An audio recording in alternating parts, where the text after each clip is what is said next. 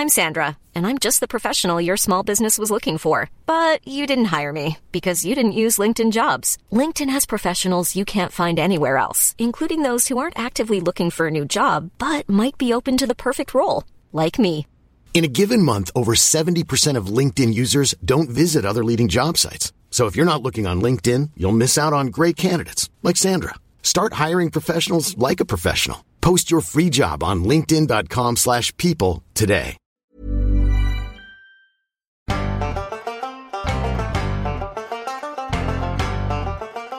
Fáilte, and welcome back to the Talking Blarney podcast, where we wade through the Blarney to tell you about the real Ireland. My name is Stuart McNamara, and I'm here with my positively musical co-host, Robert Cross. Hi guys, Rob here. Well, I've had a lovely day, Stu, dealing with the ins and outs of pensions for one of my college presentations. So looking forward to relax with a bit of podcasting. Well, I mean, they're very important, Rob. Absolutely. You know, these theoretical examples. But today's great. I've learned a lot, so I'm already using it on the job, so I'm happy there. That's good anyway. We've had quite the chilly week in Ireland this week. It's been negative temperatures for most of the week. Yeah, to maybe date this podcast a little bit, we've had a bit of a... There was a bit of a fuss in Washington, wasn't there, Stu? There was. I don't know whether we should comment much on that. It was scary times, I think, is the best way to phrase it. Let's just say I stayed up here very late Irish time to see what was going on there. And, well, I'll tell you, it sure was something to watch. Yeah, it's like White House Down, the live-action version. In other news, Joe Biden has put a man, the mayor of Boston is going to be his Labour secretary, both of whose parents are from Galway and who speaks fluent Irish, as a matter of fact. So there you go, another bit of news. Excellent. That's a nice little Irish connection there. Joe Biden is going to have more Irish people in his cabinet to do in America than the Irish cabinet actually does west of the Shannon. So there you go. How unsurprising. Well, Stu, there was something else that happened in the news this week as well, which might be uniquely Irish, would you say? It might just be. What was that, Rob? Well, Stu, there was a bunch of Irish fishermen accosted, so they were, by a British or Scottish, it's a bit unclear, patrol boat near the islet of Rockall. Oh, that good-for-nothing piece of rock sticking out of the ocean kilometres away from anything. Tell me more.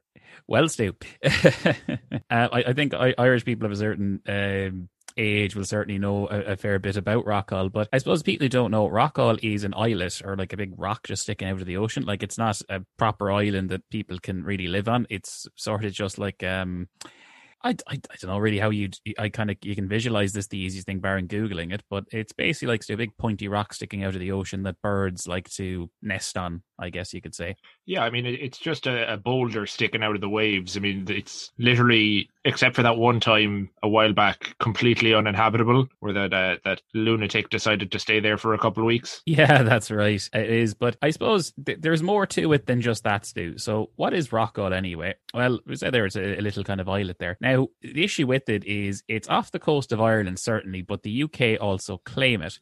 And it is technically administered as part of Scotland. So naturally, Ireland and the UK have had a few disagreements about territory in the past too. I think it's a very one way of saying it. So this has come up in the past. Now, the thing about it is that I suppose Britain likes to keep tiny little islands all over the world. And really, as part of the British Empire. Well, what's left of it anyway is just like, little islands. So, there's really been a bit of a dispute about this because you see, Ireland is the closest landmass to it, but it does fall apparently in the British exclusive economic territory, or exclusive economic zone, I think is the correct term, which is sort of like not the territorial waters that go around a country, but they're like the bit where you can fish in and things like that. And if something were to happen to Ireland and the United Kingdom were no longer in some kind of large European trading bloc anymore that had a direct impact on fishing rights, suddenly looking after this little rock and claiming you own it. What would that even be called? I don't know, some kind of fish fexit, something like that. So it's becoming more and more relevant now, of course, around fishing rights, because that's a really big issue. And Iceland is also quite close to it, and they care a lot about fishing, Stu, to the point they have fish on their coins and, have joined the European Union themselves because of fishing rights. So it is quite an important thing. Now, basically, Ireland hasn't formally claimed it per se, although individual people have, but it's kind of formed this almost, I guess you could say folklore kind of a thing that, Ireland sees this as, we have to claim this because the British are going to claim it instead. So it's got that kind of a, giving two fingers to London kind of a thing as well. And it certainly found its way into Irish kind of contemporary culture about that. I think most people in Ireland might remember the Wolf Tones, who are an Irish Republican folk trad and folk band. They do like a lot of songs about the IRA and various people who were killed by the British, and good kind of Irish drinking songs as well. But they had a number one hit a couple of years back called Rock On, Rock All. The famous one, the natural gas, it'll burn your ass, which also hints at one of the the other reasons why rock oil might be important. There's natural gas and potentially oil around that area as well. So if you can claim this little islet, it might be quite important down the line, I think it's fair to say. Yeah, I mean, like, the thing is that it's such an insignificant piece of rock that for most of history, Ireland didn't have a need to claim it. I mean, in a way, you'd almost kind of just expect to have it be lumped in with Ireland, considering its proximity. But it wasn't it the Brits, when they decided they wanted to do nuclear testing, they didn't want the Russians getting there? Yeah, it was things like that because, our airspace and our kind of land and sea borders, they didn't want the Soviets there to keep an eye on things. So they were certainly a bit concerned about that. I suppose these days there is more of a kind of nature preserve thing there, because like seabirds do live on it as well, and it's very isolated. So there's certainly more issues about that now that we wouldn't really have considered in the past before. But also it's dangerous as well. There have been numerous shipwrecks on there as well, because in very kind of high tide you wouldn't see it, and the next thing there's a massive rock where the left side of your ship used to be. Some kind of rock iceberg, you say, Rob? My God. Well, that's exactly it as well. There's plenty of minerals and things that have been found there as well.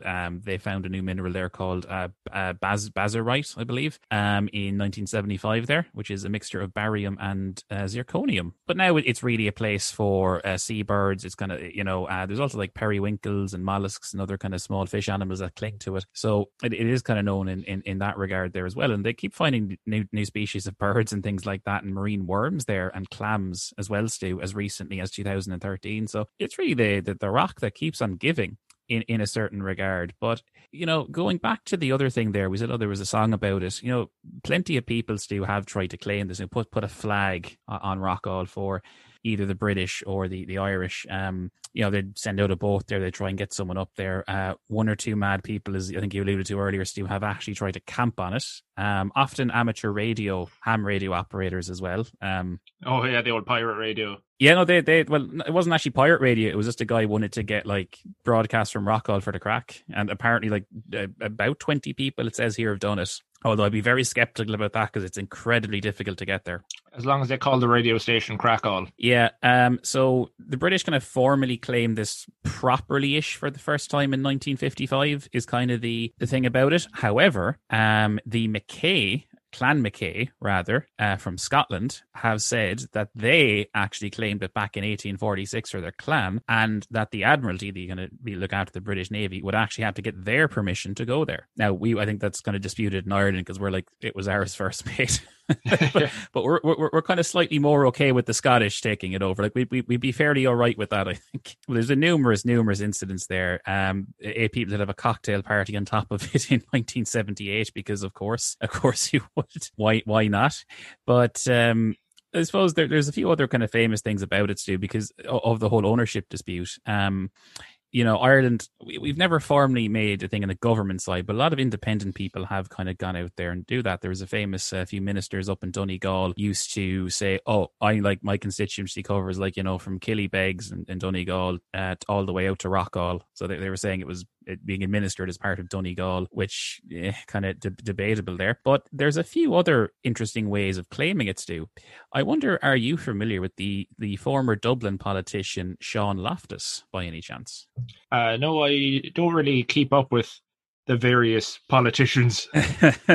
Well, Sean was quite a rare thing. He was a barrister and politician, but he was actually one of the very first environmentalists that ever got elected in Ireland. So way before the Green Party even existed in this country, back in the 70s. Bloody so hippie. Sean first got elected to Dublin City Council back in 1974. And, back in the day, Stu, they recently kind of changed the law in Ireland. So if you wanted to run as an independent, so like not with any political party, it just said non-party next to your name. You weren't allowed to put Stu McNamara independent for Limerick or something like that. You weren't allowed to do that anymore because a load of people were doing that. So because he would only be independent or non-party next to his name, what they used to do was they used to change their name by deed poll to a description. So when he first run in 1963, it was like independent next to his name, but he changed his name to Sean D. Christian Democrat, Dublin Bay Loftus. Interesting. So he was highlighting there as he's running. It's a bit of a mouthful. It is. And it'll be annoying on his passport. But, I mean, if it works. It certainly was. He legally did change his name to Sean Dublin Bay Loftus because he was highlighting issues of pollution in Dublin Bay, as a matter of fact, Stu. But he later changed his name again to Sean Dublin Bay Rockall Loftus. Clearly he has a point to make about Rockall there. Well, Stu, he was making a point about us claiming it. And you know what, Stu? If that didn't work, he was elected to the Dáil, our national parliament, in 1981 after he had that name. Although he did lose his seat like a few months later because it was a very short Dáil. But it certainly worked. His full name on the ballot that time was Sean Alderman Dublin Bay Rockall Loftus. He'd taken out the Christian Democrat, it appears. What a shame. But I suppose that's one of the most famous things people would know about Rockall there, Stu. Yeah, I mean, it's quite a long history. I know that when the Brits did first land on it, didn't they mount a flag and a plaque on there saying that it was theirs? Yeah, that's usually what they do across the world, Stu, unfortunately. And before, I mean, I thought you had to have a post office. Well, I mean, I wouldn't put it past them. I'm pretty sure Rockall does feature on a stamp in Scotland, I believe, actually. So maybe you can. Yeah, but I mean, look, we don't really need it, and it's not like we don't already have a tradition of giving away our natural resource rights to other people. So I think it's what we do at this stage. It is. Right. So I think last week we mentioned that we're going to have a report this week on a certain incident that happened in Dublin regarding Garth Brooks. And Rob has a lovely report to tell us about it. Indeed, I do, Stu. Now, this is, I think this was probably the biggest story in Ireland that year. And I remember, myself and Stu can remember, it just kept getting bigger and bigger and building up to a huge climax. And then, well, what happened. But we're going to go through this. Now, there's a couple of things we have to explain before we kind of get off the ground. Garth Brooks was an American country music singer. I suppose if you know him, you know him. He was very big in the 90s and remains still, as you might guess, massive here in Ireland. So that's kind of one part of it. I invite you to look up his music there. I'm a bit of a country music fan, but I wouldn't be a Garth Brooks fan. I don't think Stu is at all, I'm afraid. So we're not going to pass judgment over his music, but needless to say, he's certainly very popular across the world, but has a very, very warm place in a lot of people's hearts here in Ireland. But one other thing to kind of briefly mention, and I was kind of saying this to Stu, was the kind of relationship with country music in Ireland, because it has a very kind of long and kind of storied history, doesn't it, Stu? Like you kind of go to some parts of the country and maybe to a slightly older person's kind of pub or birthday party, and you're bound to hear a couple of country songs, aren't you? Oh yeah, it's very in with the kind of middle-aged people, shall we say. Maybe sometimes a bit more rural, but like I think I don't think I've ever kind of gone to a party of people of that age, even where we're from, without hearing, I'd say, like, Country Roads by John Denver. I think you hear that constantly. Or definitely a bit of Johnny Cash or something like that. But so there is a very kind of strong love affair with country music in Ireland. And I suppose in the sense, I invite people to look up Ken Burns' fantastic documentary series about country music if you're interested in the origins of it. But certainly there's inspirations that came there from kind of Irish folk music and trad music and went over there to America. And in a sense, when country music came back here, it was it kind of merged with our own traditional music a little bit. And there's a very particular form of country music known as country and Irish is kind of what it's generally known as, where it's sort of country music mixed with a bit of Irish traditional music with some of the instrumentation and the songs. And it's if you hear it, you'll kind of know what it is. So I think Daniel O'Donnell would be the main practitioner in this country beloved of nanas and grannies in Ireland. He's a very peculiar character. We will later, I think, at some point review Father Ted with the old McLove episode, who is very much based on him. And I suppose Nathan Carter would be someone about our age, not much older, who kind of takes on to the next generation. So the country has a massive hold in Ireland, and it's very, very popular in some areas, and people really, really love it. So I suppose Garth Brooks would have been considered, and still is in a lot of parts of this country, as one of the god almost to some people, So it's no sense that when Garth was looking to do his first world tour in really forever. I mean, he was doing the old Elvis thing, Stu, of going to Las Vegas and just doing a residency there for about 30 days. So when he was talking about doing a world tour, well, he was saying, I'm going to go to Ireland. And this is the story of how it happened, really. I will say I'm indebted to Carl Kinsella, who wrote in Joe.ie about this, actually, with the piece Five or None, which has been a real fantastic source for getting this together. So, Stu, what Garrett was looking to do was he was looking to launch kind of a tour, make a big statement, and he wanted to go to Ireland, where people absolutely loved him. So where do you go, Stu? You go to Croke Park. Now, we talked about Croke Park many, many times in this show before. It is the home of the Gaelic Cadet Association, the GAA. It's where the hurling and football All-Ireland finals are. We talked about the more darker parts with it, about Bloody Sunday from like Michael Collins and other things where some terrible things happen. But in this case, we're talking about it in terms of concert venue. Now, why there? Well, it's the third largest stadium in Europe. And to be honest with you, it wasn't a question of him being able to sell it out, because it did. So tickets went on sale, Sue, on the 30th of January for 2 nights there. Take a guess how fast they sold out. Oh, I'd put it down in the minutes, maybe 5-10 minutes. Now, Stu, this is 30th of January. He's doing 2 nights there. They're doing 82,000 seater. So not the full 93,000 because it's at the stage somewhere, but they're doing 82,000 seats, 2 nights, per like 82,000 per night, and that sold out in 5 minutes. I was right. So you weren't too far off. So what happens when you sell out that fast, Stu? Well, I suppose we should open a third. You put on more nights. You put on a third night. And that sells off in about the same period of time.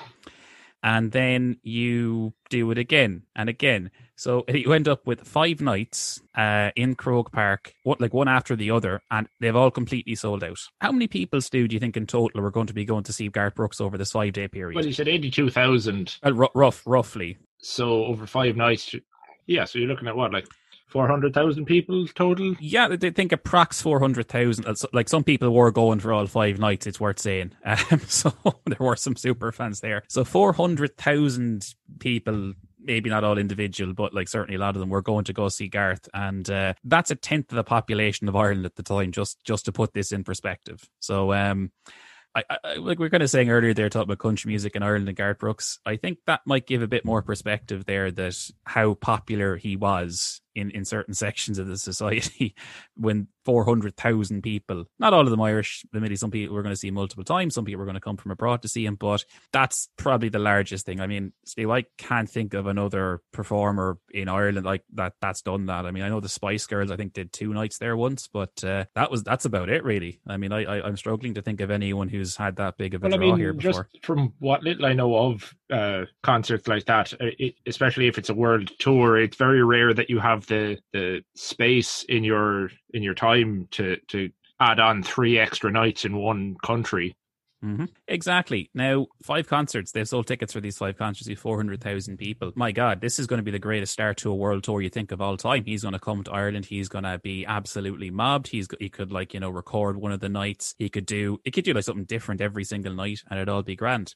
But as often happens, Sue, sometimes things go a little bit wrong. And, well, this was one of those things.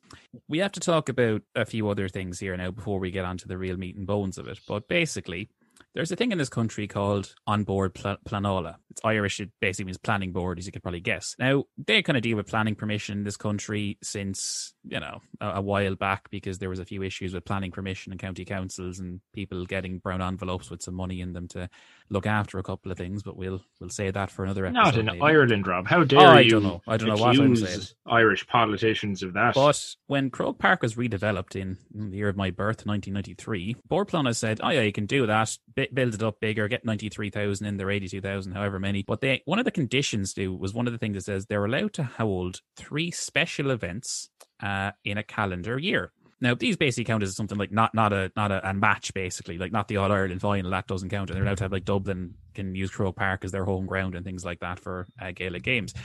But this is like kind of concerts and things like that, or, you know, that time the Pope went there to do a papal mass. Well, yeah, you'd want to be somewhat respectful for the people living in the area. Well, see, that's exactly the thing, Stu, because I actually live in Drumcondra as well, in Dublin. I mean, not at the moment because of lockdown, I can't get back there, but I live in Drumcondra, which is where Croke Park is. Now, I live a bit further up the road. I don't live right next to Croke Park, but I was up in Dublin in my house when the Spice Girls were playing there in 2019. And I can tell you, Stu, I could hear every single thing that they were doing down there, even though it's a good 15-minute walk, I'd say, down the road for me. And when those fireworks went off, I thought the world was ending. Oh, yeah, I know that feeling. We obviously we're not too close to Thomond Park here in Limerick, but I think it was the time Pink came and she played in Thomond Park, and it was like we were getting a free concert, because while it's a vast... there's a good, like, to drive there 20-ish minutes, maybe 25, but in between a lot of it is just flat farmland, so it just the sound travelled so far. We were just listening to it outside, like, on a lovely, I think it was a summer, but it was a nice day for us. There actually, and I'm up in my attic kind of room recording now, but I can look out my window, and if I just peer through a tree slightly, I can just about see Thomond Park because I'm up on kind of a hill, so we really hear it clear. I remember when Bob Dylan was playing there a couple of years back, Stu, I was really enjoying that, but I think Bob was having one of his many off nights, unfortunately. I was singing to you as your namesake. Yeah, I am named after Bob Dylan. There's a fun fact for you all. That's a story for another day. But anyway, so back to this. So they were allowed to hold 3 special events in a year. That's what the planning permission said. So that was basically concerts, that kind of thing. And, you know, it's exactly why when you're putting on a concert, and like you're selling the tickets, you're always like, oh, you know, subject to license, you know, kind of a little small print there that says, well, we have to get permission to do this, and licenses can change, things like that. Like, yeah, we have in a wrestling show, cards subject to change, that kind of thing. But those were the words that kind of came back to haunt them, you see, Stu, because they didn't actually have permission to do 5 concerts there, and that was the problem. Now, it was Aiken Promotions that were running this. They were the guys doing the booking agents, and they sold the tickets for all 5 of them because there was demand there. I mean, to be perfectly honest, from what it looks like, Stu, if they wanted to do a 6th night there, they probably could have sold tickets for that and sold out again. But by the time it gets to July 2014, which is when this was going to be held. Sorry, I should have been clear on that. This would have been held the end of July 2014. We're talking now, when these were sold, was about December 2013 to January 2014. You know, they'd already had the 3 events had already happened in Croke Park in that calendar year. You see, One Direction, who we all remember them, don't we? The boy band, they actually sold out 3 nights in a row in Croke Park in May of 2014. So they'd already done the full licenses for the year there, Stu. Now, of course, they know that, and generally speaking, they had permission to do some of them. And, you know, you can, just because it's like the license is up to 3, you can apply for special permission to do another 1 or 2 or 3 or something like that. So it wasn't that it was to know. But it wasn't looking good for this whole 5-night thing going on now at all, because there's always this little bit of red tape. Because apparently, Pete, we're saying to Garth Brooks, we had to get on board Planala, and he apparently, the direct quote from the Lord Mayor at the time is he didn't have a fucking clue what on board Planala was.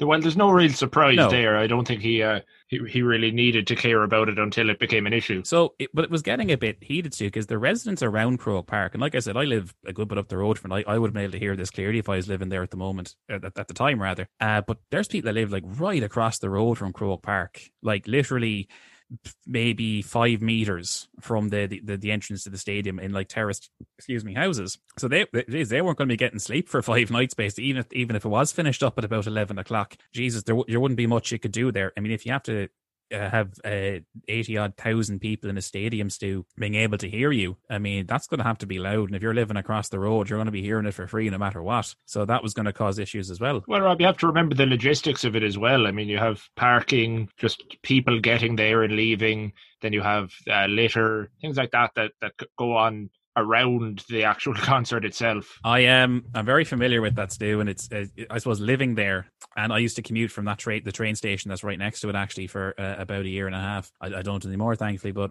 every time after an All-Ireland final, it's just a absolute mess down around there. It's always covered in rubbish. I mean, they block off some of the roads around it with the Gardaí, the police, and redirect traffic, because you really can't park in it or around Croke Park unless you're living there or you have like a VIP status or something. So a lot of people be getting there from buses, or mostly there is a train station very, very close to it, which usually gets a lot of business. So that's kind of the way people would mostly be kind of getting there. But even like it's not exactly a long walk from town either. Like if you get to O'Connell Street, you could probably walk to Croke Park, and Jesus, like well under half an hour, probably 20-25 minutes if you know where you were going. And there's a few nice pubs you can stop off on the way for a tipple, as often a lot of GAA fans will on an All Ireland day. So, but I mean that's just one day, Stu. This is 5 in a row, as Dublin will constantly say with their All Irelands. So like you can only imagine it's that disruption times 5, and it's going to be not good. So the residents were actually threatening legal action at this point, Stu, against Croke Park, Dublin City Council, who were kind of in charge of parts of this as well. And everyone was on like Joe Duffy, one of the main Irish radio shows in this country, where people go on to give out about things. Doodle-doo-doo. Yeah, we'll talk about Joe Duffy in, I think, another podcast. It's just, but it's just like a national institution where you go on, you ring up Joe Duffy, and you give out about something that's happened to you where you've been wronged, and Joe basically will get someone else on, and it'll get sorted out for you. Because I think it's there's kind of like this running thing in this country, Stu, where it's like, oh, something has gone wrong, and it's like, oh, you better ring Joe Duffy there. He'll sort it out for you. So, well, look, he does bring it to the attention of the right people. He does, to his credit. I met him once, actually. Very, very nice guy. Ironically, in Croke Park, would you believe? But that's a different story. Yeah, so there's plenty of stories of like Garth Brooks fans coming from America, Canada, the Netherlands. There was one, his super fan Avril in Dublin, who bought tickets for all 5 nights, and she was going with different friends every one of the 5 nights. Which is good. Or my personal favorite one, Stu, there was a fella, Bren was his name, and he was a street vendor. And, you often see them like around match days around Croke Park. They're selling, the scarves with all the different county colours on them, hats and things like that. Those awful fake scarves.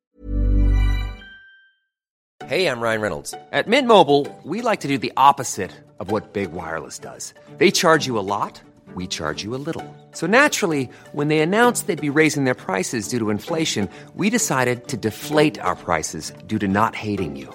That's right. We're cutting the price of Mint Unlimited from $30 a month to just $15 a month. Give it a try at mintmobile.com/switch. $45 up front for 3 months plus taxes and fees. Promo rate for new customers for limited time. Unlimited more than 40 gigabytes per month. Slows full terms at mintmobile.com. Even when we're on a budget, we still deserve nice things. Quince is a place to scoop up stunning high-end goods for 50 to 80% less than similar brands. They have buttery soft cashmere sweaters starting at $50, luxurious Italian leather bags, and so much more. Plus, Quince only works with factories that use safe, ethical, and responsible manufacturing. Get the high-end goods you'll love without the high price tag with Quince. Go to quince.com/style for free shipping and 365-day returns. Yeah, so this guy had spent €15,000 on 5,000 cowboy hats to sell to people. And if something went wrong, it wasn't looking too good there. So yeah, so basically it ended up with Dublin City Council, who were kind of in charge of this kind of thing, had to kind of do something, because it was like, well, they didn't have permission to have all the 5 nights there, but they'd sold the tickets for that. Now Garth Brooks was anyway, so it kind of fell on their desk. So I mean, you had 83,000 people coming out of Croke Park at 6 p.m. and then you could potentially have another 83,000 coming in on the same night again at one point, is what they were talking about. So this is kind of the stage it gets at. So what they're saying is, at this point, Stu, you can't do the 5 nights. You don't have permission to do that. So you'll have to do 3 nights, is kind of what they actually had the license for. Now, this left a lot of people unhappy. So one of the solutions they were talking about doing were doing 2 matinee concerts instead. So there'd be like an early concert in the afternoon, and then there'd be like a late concert immediately afterwards. But the problem with that, as I was just saying there, you'd have to clear out Croke Park of 83,000 people and then get another 83,000 people in 2 hours later. And that's a very tall ask when someone who lives near there knows the kind of streets and roads and things. Like, I don't think the infrastructure can deal with that, would be my short answer to give there. Yeah, not at all. And like, even, to give old Garth his dues, I mean, it can't be easy as well with him and the other performers having to put on 2 shows very shortly after each other. I mean, if you're singing your heart out, and then I assume like you do the big song at the end where you like sing and you do the really hard songs, and you have to do another show like 2 hours later after like sung your heart out. I mean, Jesus, I mean, it must be difficult enough doing 5 nights in a row, Stu. Yeah, especially isn't like. Well, I don't listen to a lot of country music. I'd say it would be a lot harsher on the vocal cords than a lot of other kinds of music. Like, you imagine doing like 2 metal shows, one after the other in the same day. Your voice would just be completely gone. Yeah, just like seeing like a Burzum or something like that, like one after the other. Just like there's like, hello guys, how are you? Although I suppose technically with metal it might actually make it sound better, but you know. Yeah, I suppose because I was talking about black metal there, I think that actually might work. Yeah. So at this point, Stu, it's looking like right. So they're trying to be like, can we get something out here? Because like, the residents do not want the five shows here. I mean, at this point, they're actually not that happy with even there being more than 1 or 2. I mean, like, look, they're not killjoys there at all, Stu. I mean, they don't mind a bit of a singing and songing going on, but in all fairness, if you live there, you don't want to listen to Garth Brooks 5 nights a week. I mean, maybe you do. I don't know, but that's kind of the issue. So they were trying to see, is there any kind of alternative venues they could have for some of the nights? So in a sense, thankfully, there is another stadium in Dublin, the Aviva Stadium, which formerly Lansdowne Road, which is what we use for our soccer and rugby games nationally as well. They were looking there. So the manager of the Aviva actually rang up Christy Burke, who was the Lord Mayor of Dublin at the time, and says, I can get you in here. But the only problem was they can only take 40,000 people in the Aviva, so that was less than half of what Croke Park can take. So unfortunately, that's not going to work out either because, there's things there. And then, of course, there's people still living around Lansdowne Road as well. And it's not, while it has a dart station, train station as well, and there's plenty of buses gone out there, it's still not going to be ideal. So that really didn't work out as well. It's at this point, Stu, that the Mexican ambassador to Ireland gets involved. Interesting. Yeah. So Carlos Garcia de Alba Zepeda, I do apologize, Your Excellency, for mispronouncing your name there, but I don't speak Spanish. He got on to him. It turns out himself and the Lord Mayor Christy Burke were actually great friends. The Mexican embassy is actually on Raglan Road in Dublin, which is a lovely little part of Dublin, and not too far from the Aviva Stadium. And they were he was actually a massive Luke Kelly fan, ironically from the song Raglan Road, of course based on the poem by Catrick Kavanagh, whose statue is actually located very near Croke Park. Funnily enough, it all kind of goes back together, Stu. And Christy Burke says he used to go over to a load of trad sessions at the Mexican embassy, and they got on great. So I've if you're around Balls Bridge and you're near Raglan Road, apparently the Mexican embassy is where it's at, Stu, for a good old traditional sing song. Apparently. Yeah, I mean we've now had country and Irish. I'm waiting for mariachi and Irish.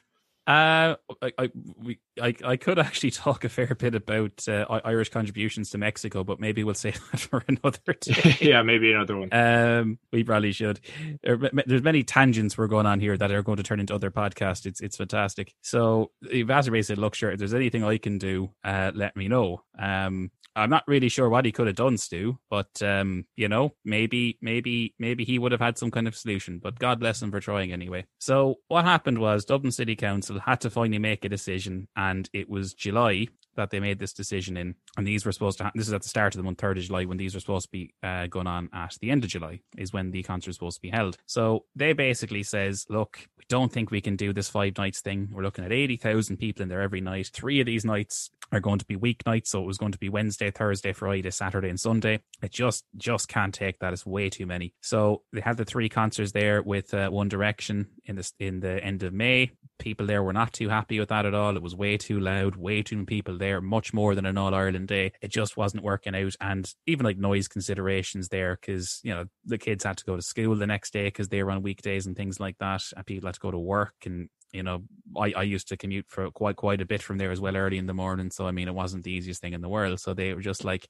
it just didn't work out at all now.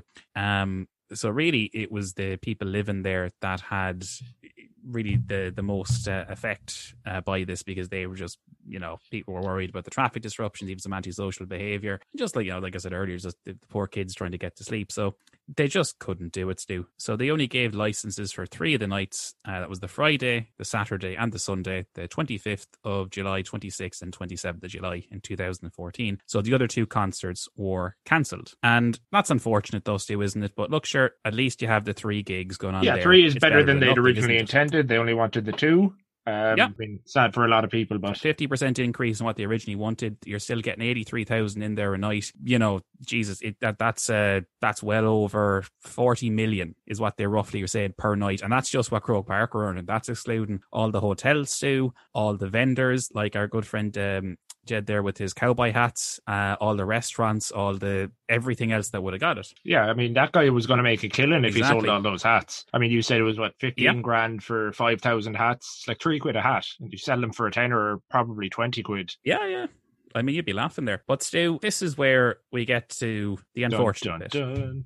Because now it gets back to Mr. Brooks himself. And it's worth noting that Garth really has a very good handle on his management and his business. So he actually does make a lot of these decisions himself, or because he's with his manager so long, he does have a large say in this. So, I mean, he was absolutely looking forward to this. He felt Ireland was his adopted home. That's it.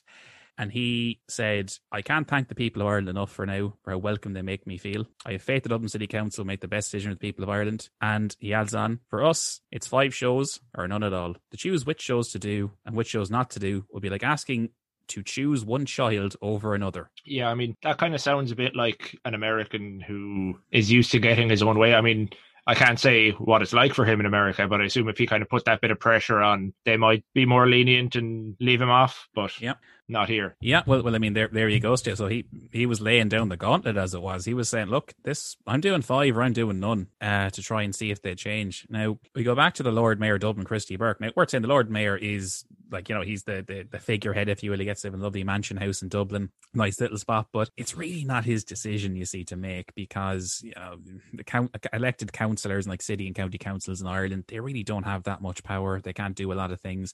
It's really like the unelected people behind the scenes that make the decisions, the city and county managers, the chief executives of the council who are appointed by the minister for local government.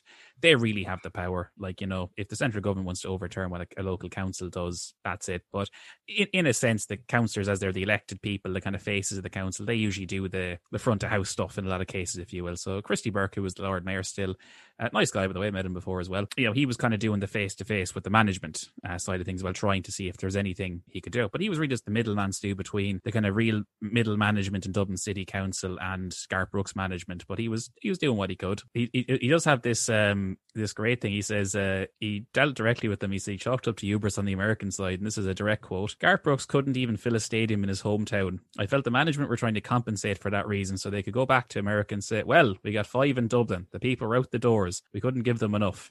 So it was like a lot of macho bluff ego is what he said. I suppose that's kind of a fair point, though, in a sense. He wasn't going to... Yeah, it does sound a bit like that. Maybe... Now, like I said, not a big Garth Brooks fan myself, but I certainly am a fan of a variety of music, and I think it's, it's kind of like... I remember the Killers said that... They were never big in like their native Las Vegas. It was when they went to the UK and the Mr. Brightside became like a huge song that England just became their home. And I mean, I think you got to say, Stu, like, it's when they put on Mr. Brightside in like a nightclub over here, it's just everyone goes nuts. So it's like, yeah. Oh yeah, I mean, obviously we love that song. I think that in a strange way that tends to be something that happens to a lot of bands, is that they can't get a foothold in their own country, but then somehow going somewhere else kind of catches something, and then they become world famous because of it. I think that's exactly it, Stu. And it's just some bands that just get inexplicably, like the whole old expression used to be like, big in Japan. It's like how some bands just are, beloved in Japan, where like outside of the rest of the world, they're just like, who the hell are these guys? I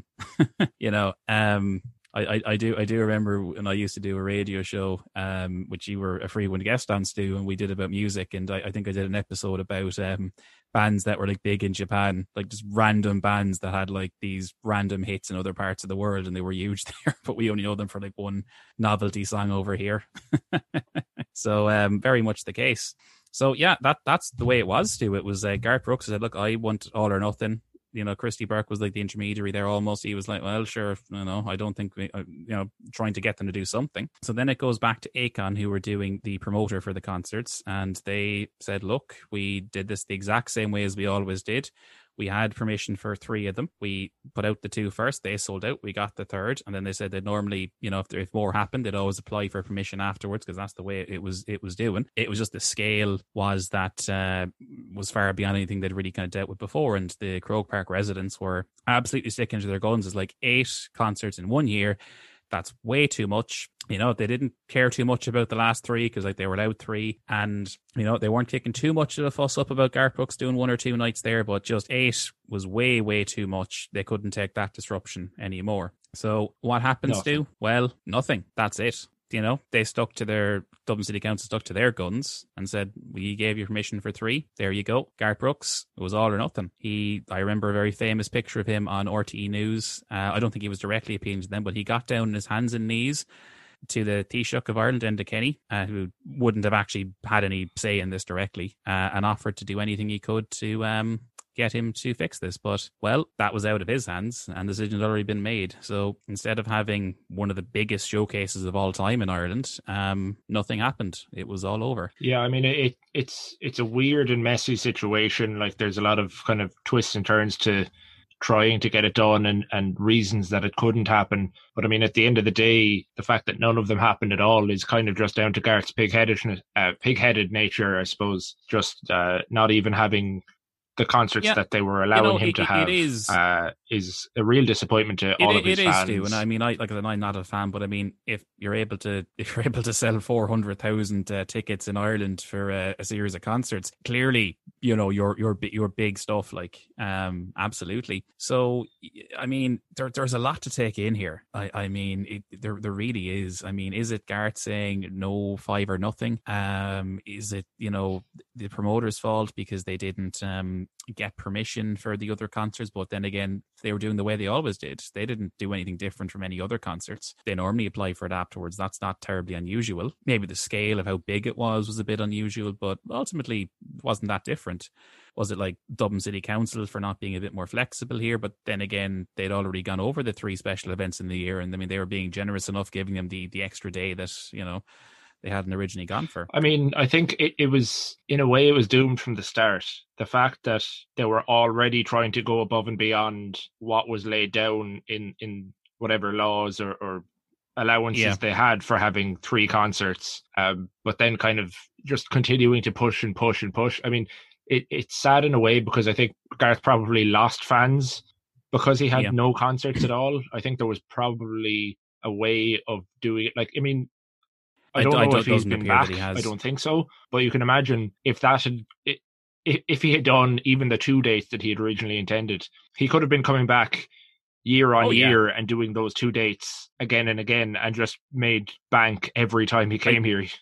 It baffles the mind in a way that he almost willingly gave up what is a massive cash cow for him. If you have that, buying and selling ability in this country, like, to be able to do that, I mean, Jesus, you could go back every year, sell 83,000 tickets and just go away if you wanted to. I mean, I remember saying to someone at the time, actually, because this was all over the news. Like, this was the main item on the news every day, because, it wasn't like we were still dealing with a massive recession at the time, and there was a load of political turmoil in some parts of the world. But anyway, look, I mean, even with that, like, you have to think he sold 400,000 tickets in just after a massive recession, which I have the figures here. Commendable. We'll go them a second, but I remember talking to someone at the time, and I think I said something along the lines of kind of like you were saying there with him, like, selling a Croke Park. I mean, couldn't he just do like Michael Jackson did before he died, like, go to London, do like a 60-night residency? I mean, if he did like a 60-night residency in like the O2 or the 3 Arena now is what it's called in Dublin. There's only like 10,000 people there, but Jesus, he'd sell out every single one of those nights without question. And he could just do like 6 months there, and he'd probably sell out every single night. It's a license to print money almost. Yeah, like, even if he's on his world tour, like if it was starting here in Ireland, do the 3 nights that they were kind of allowing him to do, and try to work out, well, maybe if we swung back at the end of the tour and did another 2 nights, maybe they'd be happier with that. Maybe giving them a month or two break in between. I think they weren't going to give any more been concerts more in the amenable. year, Steve, at all. Is what, like, it would be a calendar year, so he would have had to come back in January at the very earliest. Is what it looks like to me anyway. I can't see that they gave any more concerts in that year. Generally in Croke Park, they do the concerts in the summer. Oh yeah, well, it's going to be cold weather. Yeah, and wet. So I think generally they really only do them around the summer. Certainly the main people I remember living there was like the Spice Girls and whatchamacallit, the Pope, which were very, very, very different acts, I think, Stu. I don't know who was opening for the Pope, but he seemed pretty good. But going on to the actual implications, Stu, you were talking there about money right after recession.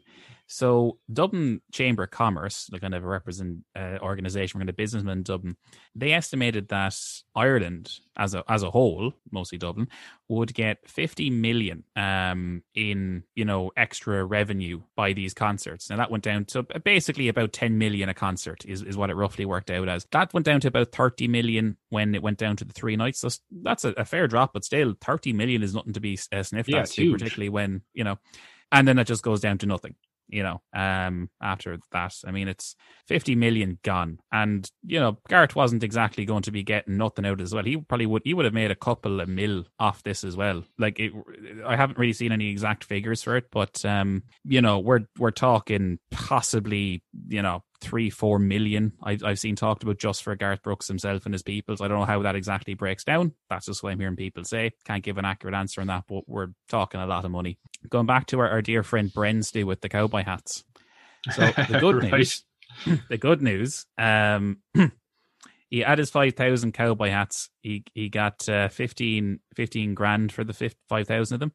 Now, he thought he was in trouble. He was going to sell them for €15 a pop. So, that's not too bad. 5 times the value he had to pay them for. He'd be delighted with them. So he said, thankfully, all the Garth Brooks tribute acts were doing just the rounds in Ireland at this point because he cancelled. So he says, I ended up going down to tribute acts in Westmeath and Carlow. Eventually, I got rid of them. I got away with it in the end. I didn't want to be stuck with them for 10 years. So it all worked out good for our good friend Bren there. But that's just kind of part of it there, Stu. Apparently, Garrett was personally quite upset by this. I'm sure his wallet was quite upset. Well, apparently he did take this quite to heart. I mean, there were some quite terrible messages that were on his Planet Garth message boards from 2014. The true fans are the ones hurting here tonight. I hate being Irish. I know Garth said the Irish people shouldn't be embarrassed, but I disagree. So there was a bit of unfortunate anger there. It almost seems like, Stu, against the Irish government, even though they didn't strictly have anything to do with this. This was Dublin City Council enforcing a decision that the planning board had made in the 90s, which would have been enforced by a court action if they hadn't done that, to be perfectly honest. It is sad as well. But I mean, even if there was a way to, maybe start off by asking, but you could find out who had purchased tickets for multiple nights. And maybe you could have fit everyone into 3 shows so that at least everyone got to see it once. Oh, I'm sure it would have been. But I mean, considering the amount of money being lost, I think at least people would have been happy to have gone to one night if everyone got to go. Obviously, I'm not saying that 16 or 160,000 people had bought tickets to multiple nights, but you might have been able to lower the number a little bit. Yeah. I mean, that's it. It's just it. I mean, this article is very, very well written, I must say. We might link it in the show notes, but it kind of goes into this thing. So maybe it wasn't greed, maybe it wasn't ego, maybe it was heartbreak. And I don't know. I think Garth certainly took this personally to a certain extent, as he would, but was it ego? Was it money? It is very kind of hard to say. And I mean, we still don't have any answers. Garrett has talked a little bit about this, but he hadn't toured or really released any new music in 10 years. He'd just done residencies in Las Vegas at this point. So that's it. I mean, I suppose this would have been like a launching platform for him in a sense. And he was obviously beloved enough here that even though he hadn't released anything new since 2004, maybe longer than that, he was still able to do that much of an impact over here. So yeah, it's very unfortunate for everyone involved, really. But I mean, at the end of the day, I would agree with the people living there that it would have just been too much. Yeah. Oh, I agree. Like, I mean, like I said, I don't even live that close to Croke Park. I live further up the road, but I mean, I could hear everything that was going on, some of the larger things that take place there. So I could only imagine, even if I was living like 5 minutes down the road, it would be louder. And I can only imagine living across the road. Too much from it, like, for how loud 5 nights. I mean, especially midweek with kids and everything, like you said, you know, it's difficult to get to sleep at the best of times. Having country music coming out at such a volume would have been ridiculous. It is. There's a quote here from the Mr. Brooks himself. I've always been advised to never send a message in the moment. It is said it is best to take a walk, wait a while, and think about it. With that said, I just received the news that the Irish Council cannot change their earlier ruling to not allow the licences for all 5 shows. Say I'm crushed is an understatement. All I see is my mother's face, and I hear her voice. She always said things happen for a reason, and for the right reason. And as hard as I try, I cannot see the light in this one. So, sounds like he's taking it quite personally there. I don't know if his mother is living, but it doesn't sound like in that case. He can say that without actually meaning it, but it does sound like he found it a bit rough, at least. Yeah. You know, and I mean, that's it, Stu. So, I mean, that's, unfortunately, there isn't really something better than that to end on because, well, that was it. He hasn't really been back to Ireland yet. And I mean, I suppose there's this whole thing of whenever you see like a massive act playing Ireland and you know, extra date added, you're always like, oh, will it though? You know, there's always that niggling doubt you have now at the back of your head about, oh, what if they cancel something like that again? But you know, certainly what I can say is I don't think that they've added any excessive shows up in Croke Park certainly anymore. Yeah, I think they've at least learned from their mistakes. There anyway. Yeah, like I suppose you have to kind of, at the end of the day, it's understandable to be disappointed if you wanted to go and see a concert like that. Because, like, imagine, okay, it doesn't have to be like Garth Brooks. It could be someone that you like. It could be, I don't know, the Weeknd or Miley Cyrus. In my mind, it'd be like Neil Young or Bob Dylan or something like that. But, yeah, imagine they were playing there and then, like, they just kept selling out nights and things like that and you weren't able to see part of it.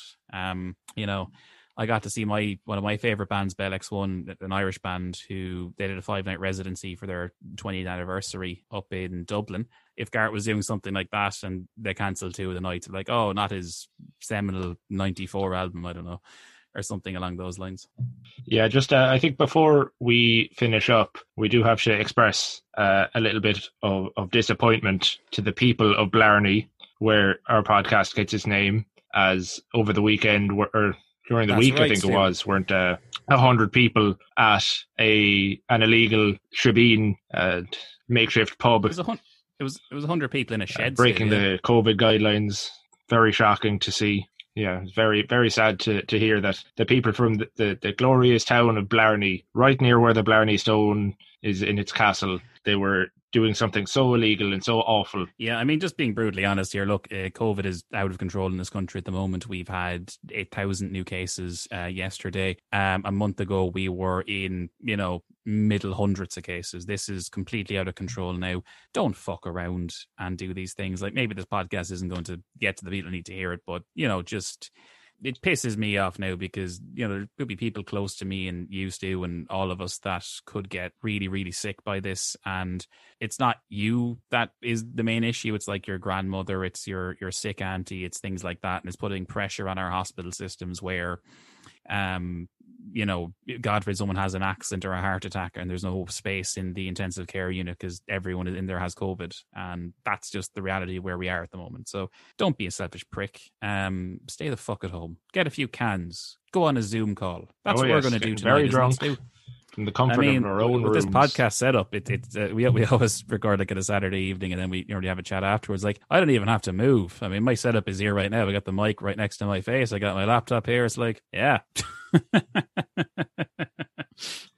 It could be way worse. I'll also just briefly say as well, we did receive a disappointment, Stu, that we didn't do a best uniquely Irish in our awards show for last year. So I will say now that we will, for our next episode, we will do our best uniquely Irish award. So I think we'll finish up there anyway. Yeah, so thanks very much for listening anyway, guys. Really appreciate it. Hope you enjoyed this story of woe. And I think this whole episode could be described as a uniquely Irish kind of a thing. I think it's fair to say, Stu. Garprook ain't selling out stadiums anywhere else. Oh, definitely. So next week's episode is going to be on the 2016 movie Handsome Devil. Oh, I've heard of that, but I haven't seen it, so this should be interesting. Yeah, so we'll see what that's like. Yeah, so thanks anyway, guys. As always, if you have any feedback you'd like to give us, you can reach us on Twitter at BlarneyPod or email us at talkingblarneypod@gmail.com. Yeah, so thanks anyway, guys. If you've enjoyed this podcast, you can please tell a friend. It really means a lot to us, and please give us any feedback then if you'd like. We will talk to you next time. So for me, it is goodbye. Sloan, and we'll see you next week. Even when we're on a budget, we still deserve nice things. Quince is a place to scoop up stunning high-end goods for 50 to 80% less than similar brands. They have buttery soft cashmere sweaters starting at $50, luxurious Italian leather bags, and so much more. Plus, Quince only works with factories that use safe, ethical, and responsible manufacturing. Get the high-end goods you'll love without the high price tag with Quince. Go to quince.com/style for free shipping and 365-day returns.